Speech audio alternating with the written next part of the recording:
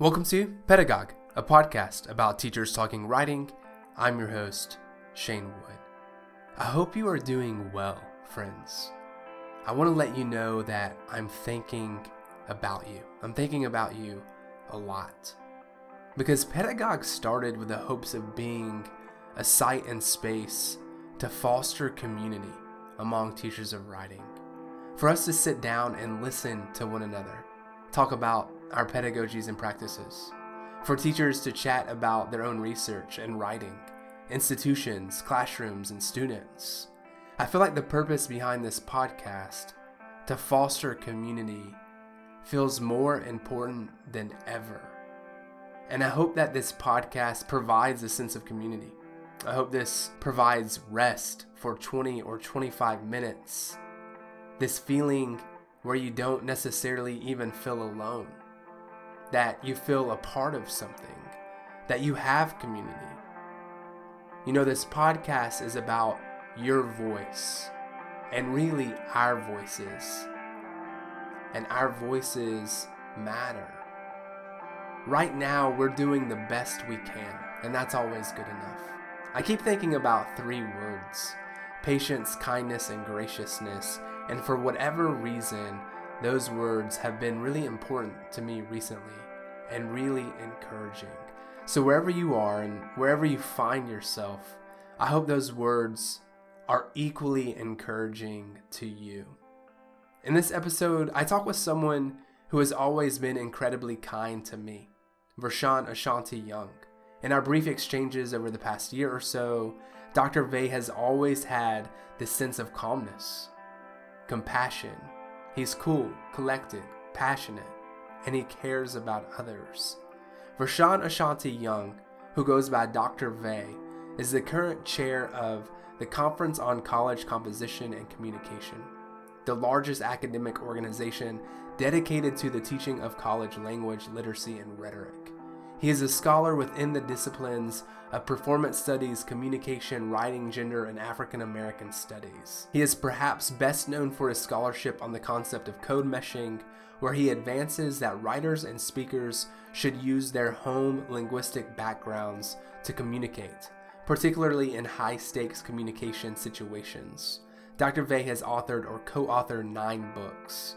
He is currently a professor in the departments of drama and speech communication and English language and literature at the University of Waterloo in Ontario, Canada. In this episode, we talk about pedagogical experimentation and writing as performance, developing cultural and societal justice in the writing classroom, emphasizing self-reflection and ethical good through teaching, and understanding cultural identity and code meshing. Dr. Vey, thanks so much for joining us. You're an interdisciplinary teacher scholar. Art, theater, film, English, literature, composition, gender studies, language studies, performance studies. I imagine you integrate all of this into your teaching. So, what does your pedagogy look like? If you had to define what you do and who you are as a teacher, what would you say? I would say that I'm experimental. That would be probably the number one adjective, because I usually don't do the same thing, even in classes that I've taught last year or last term, and I'm teaching it again. I usually don't do the same thing. I usually prepare my syllabus based upon inspirations on the topic at the time and the things that I'm currently reading and that are coming out, or practices that are new and exciting, or the practices that I want the students to learn. For example, if I'm teaching a performance class, and I teach an introduction to performance studies class regularly, I'm actually going to be teaching one both in what we call in Canada the spring term, which is May to July, and also in the coming fall. I'll be teaching the same class. But anyway, this time I've been thinking seriously about what it means to, in performance studies and the kind of performance studies that I do, integrate reading, writing, speaking, listening, and visually representing in a performance studies context. So because I've been thinking about that question, I'm going to design the syllabus around asking the students to engage in a series of readings of largely print text, poetry, children's stories, novels, short stories, etc.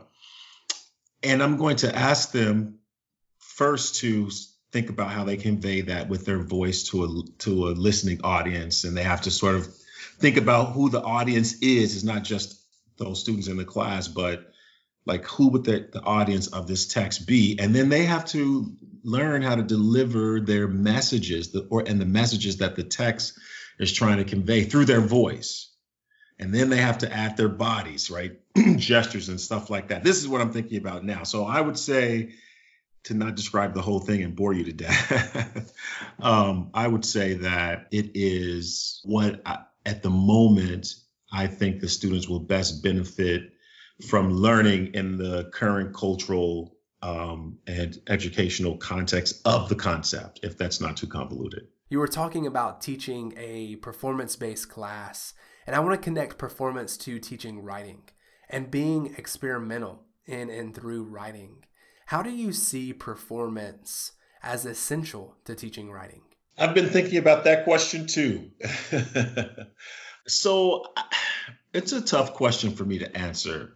And I say that because I see it differently within different disciplines, but I don't think that those disciplines should be barriers to where students can write differently. Let me explain what I mean. So I see like experimental writing going on in the context of like, say, a playwriting classroom or a script analysis class or something like that, or the one that's geared towards some kind of performative writing versus what you might be talking about, which is teaching writing in a rhetoric or composition or writing studies classroom and how does performance play there. And I happen to think that we have so many restrictions in our understandings of the kind of performance that can happen in that kind of classroom that I think I have to address that problem first, because I think that script writing, poetry, short stories, and all those sorts of things can happen in a first year writing class or one that's just specifically designated as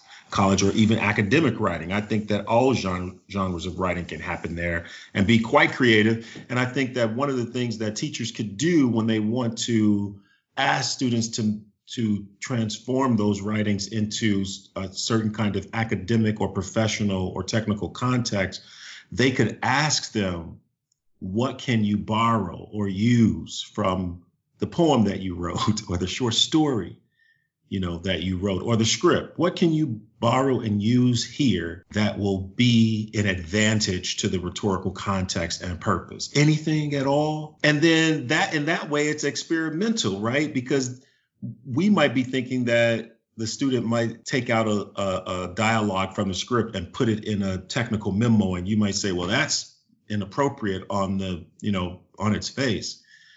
But if you think about it another way, like a memo in a corporation, an interoffice memo or something like that, could have a dialogue, and that dialogue could explicate the purpose or meaning of the idea or the point in the memo better than in any other way. It doesn't mean it has to constitute the total memo, but if someone feels like it borrowing that from their creative, categorically creative work and put it here, that it would really be effective, then yeah, why preclude it? So that's a long answer, but it's only half the answer.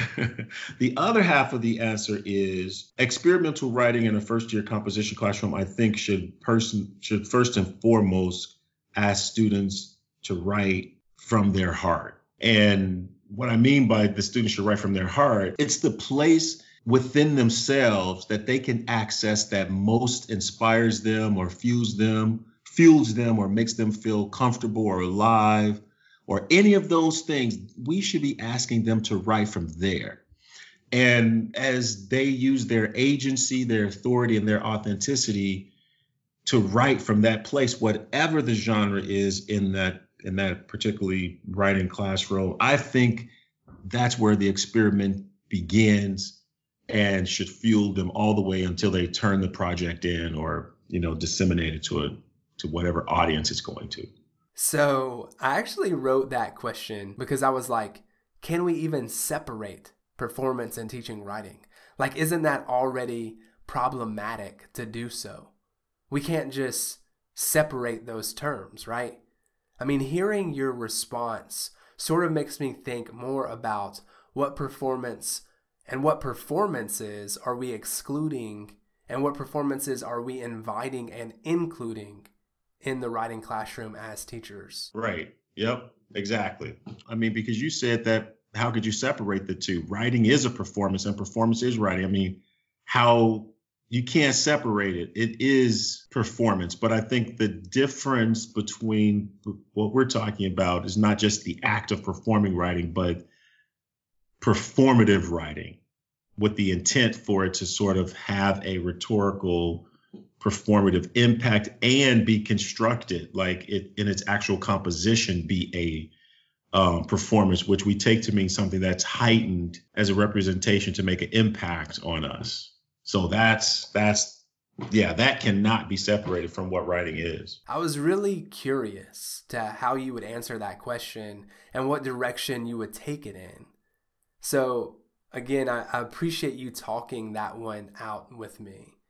I'm going to turn the page just a bit, but still focus on teaching writing. A thread throughout your work is race, language, and social justice. Can you talk about how you frame your classroom around race and social justice?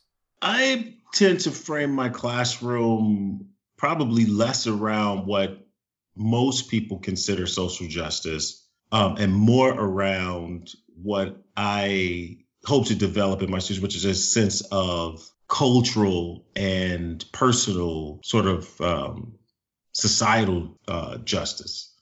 And what I mean by that is to say I ask students to think deeply about what the subject matter is and its personal connection with them, how they can use what they're learning for ethical good in the world, and why it's important for them individually to do that.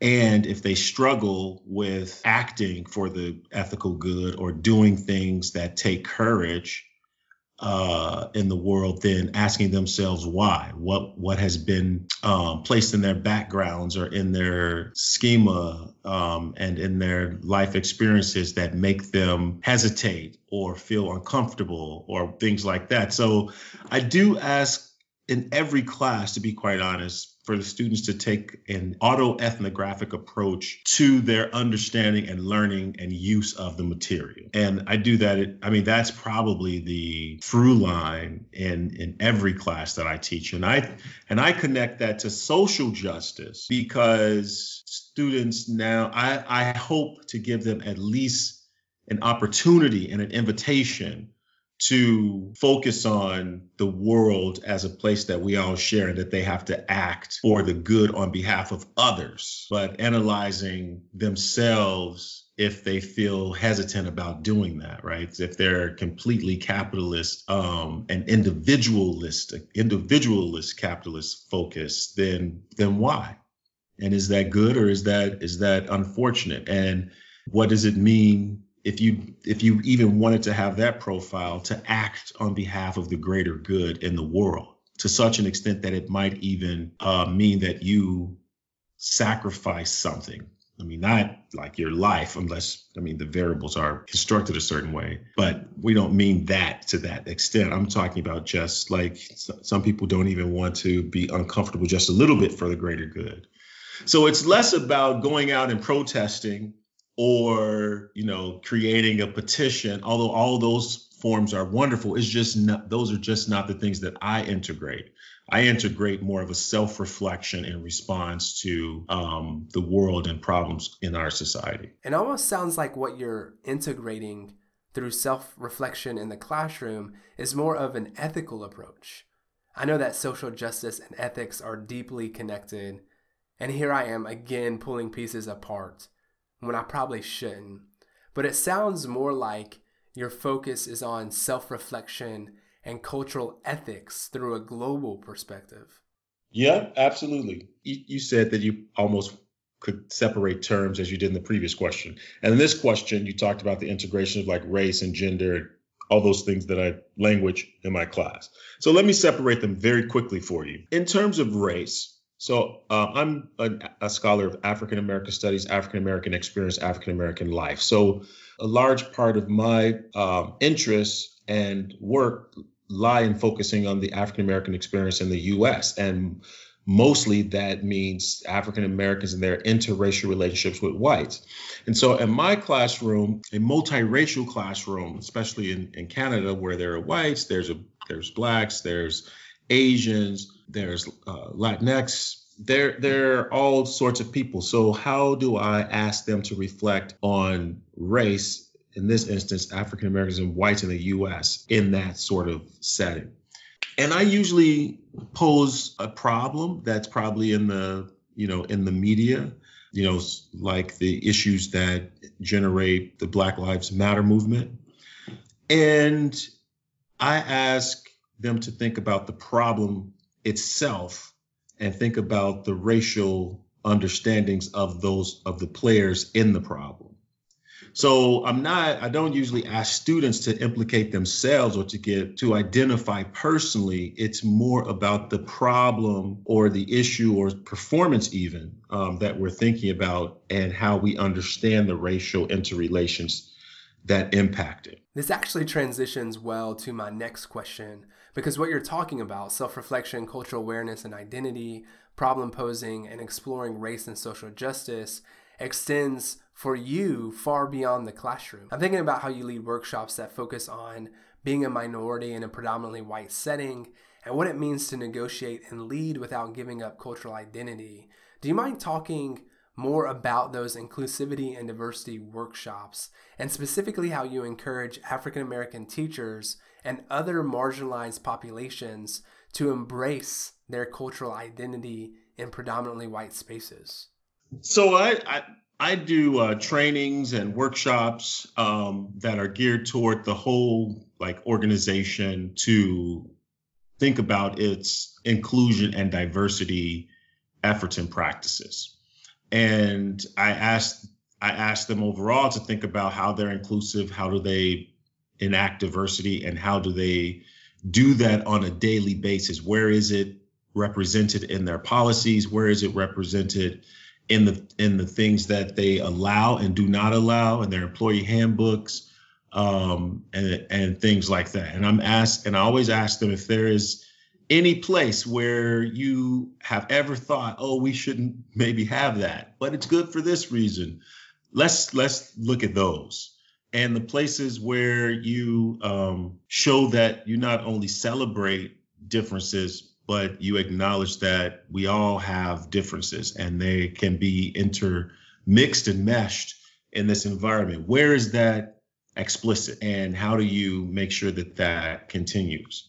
And then on the side of people of color and minorities that work in these organizations, I often try to get them to understand two things. One, that many of them probably think that they have had to compromise on their cultural practices and sacrifice parts of themselves in order to succeed in those environments, or even to not just succeed, but pretty much exist safely. And then I ask them then I say, yes, that's probably true, but do you have to? And do you continue to have to?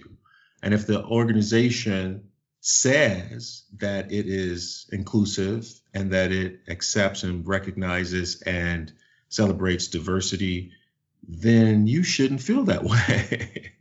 You shouldn't feel that way. And if you do, what is it that makes you feel that way? And then those are the things that we begin to look at in the organization and to sort of expose why they're making these minorities feel that way. I'm going to give you one example, then I'll round that up. And there's a research article that I teach in my classes. I forget the name of it, but the subjects are African American nurses who are working in a hospital that is predominantly staffed by whites. And in their meetings, in the nurses' meetings, these African American nurses rarely speak. And when they do speak, it's basically to make sure or to support something that's already been said that may benefit an idea that they had or promote an idea that they had, but that had first been articulated by whites. But outside of the meetings, these women exhibit a highly verbal and well thought out plan of action many times. And the researcher noted how even among themselves and other African Americans that they may speak with, how frequently they comment. And she made a contrast with their remarks in the boardroom, even though not the boardroom, sorry, their meeting rooms, but even though outside they were talking about the same things, but would not articulate those same ideas in the meeting room. And then the researcher asked them why that was the case. And they said that they felt that their language, the way that they spoke, would be criticized and analyzed more than what they said. And so they choose not to speak or allow other people to say the things that they would want to say. And then the researcher asked them, did they feel that they were sacrificing anything? And they said yes. They felt like all of their ideas or the things that they would say wouldn't get heard. And also even the things that they heard other people say that they supported did not always benefit them because they didn't get credit for the ideas.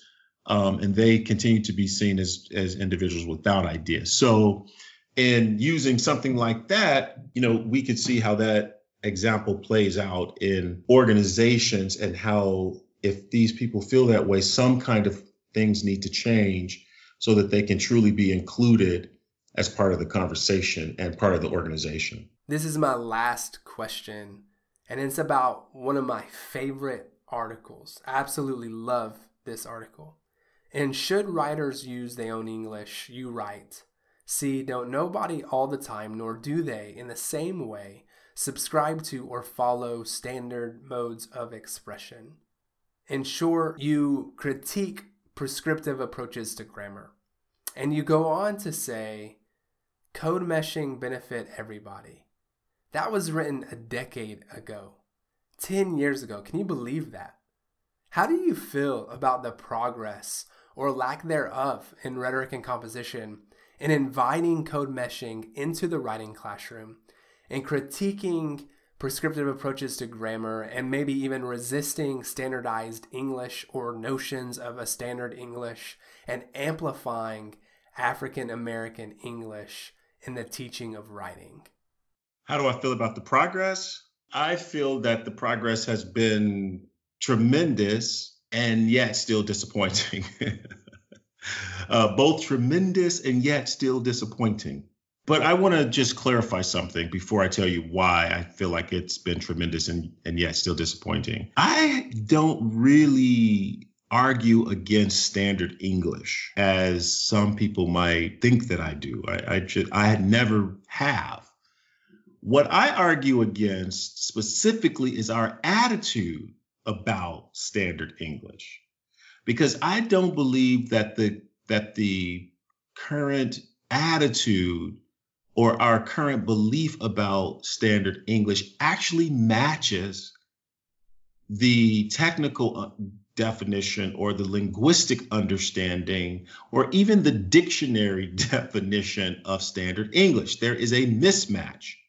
And that's what I have been arguing against. I believe that African American English is already compatible with and a part of standard English. It's impossible for it not to be.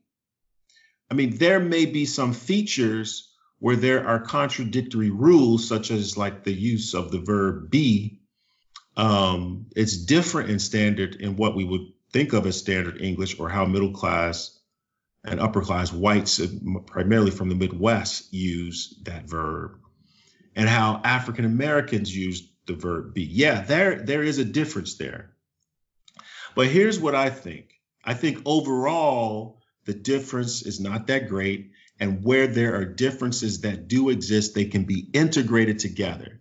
Not that they lose their distinct characters, to such an extent that Standard English has a distinct character. I'm not so sure about that, but African American English certainly does. But they don't have to lose their distinct characters, but they could be added together to enlarge our understanding. That's what I think. And that's the fundamental understanding of where code meshing comes in. It's basically adding our understanding to different ways of speaking, but also recognizing where we actually exaggerate the differences. And I think that overall African American English and Standard English have been exaggerated to be so drastically different. And I just don't see them that way. And part of the reason why, and it's probably a significant reason why, especially why my first book was so autobiographical, because I perceive myself to be an African American English speaker. Certainly, I grew up in that environment. Certainly, that was my first linguistic code that I used. And certainly, I come from that heritage undeniably. But at the same time that I was learning African American English, I was simultaneously steeped in what we call Standard English, because my mother is a very highly educated person, even though we grew up lower class. And school was always very important, and that is looked at as the site where Standard English prevails. And I was always, since I was 3 years old in school, I had discourse and understandings with my mother growing up, who spoke African American English, also Standard English. So, as I consider myself, I see them being inextricably linked. And, sometimes it's hard for me, even when I was writing my book and trying to think of examples, like which one was Standard and which one was African American, because to me, they have a familiarity that's not as exaggerated as we might believe. I think I told you that it was both we've come a tremendous way, and yet there's still a way to go. It's a little disappointing. So when I first started talking about this, and of course, people have been talking about it much longer than me. Geneva Smitherman and William Labov and Thomas Kochman, and others, primarily sociolinguists, have been talking about this since the time that I entered the conversation around 2004. People were interested, but they had grave reservations. Across the board, across class, and raised grave reservations. I remember going on a job interview around 2005 for a university assistant professor job, and they were skeptical about code meshing in academic writing. And I was being hired into an integrated writing department. And they were like, yeah, we could see that if you have the students put it in quotes. And the person that was most on my side, most supportive of the idea, was the person that could only go so far as having students put everything in quotes that they would consider non-academic. That was what I faced in about 2005 and 6, like across the board. But over the years, I have seen people be just as bold as me, even in their expectation, allowance, and defense of students using their authentic and home languages and voices in their writing, and using that to help them in all types of writing. And even people advocating for this idea are have written dissertations on it, are now professors, are spearheading task forces that seek to understand and show how various vernaculars and Englishes are already a part of professional and technical writing. And I'm thinking about Temptatious McCoy's dissertation and work. And also the fact that I'm the chair of C's. This is my central idea. This is what people know me for in the field of rhetoric and composition. And for them to elect me to our highest office in our organization and to lead it and promote these sorts of ideas about code meshing as well as diversity and inclusion in our organization shows that we've come a really, really long way. Very far. But at the same time, it's somewhat disappointing that we even had to travel this road in the first place.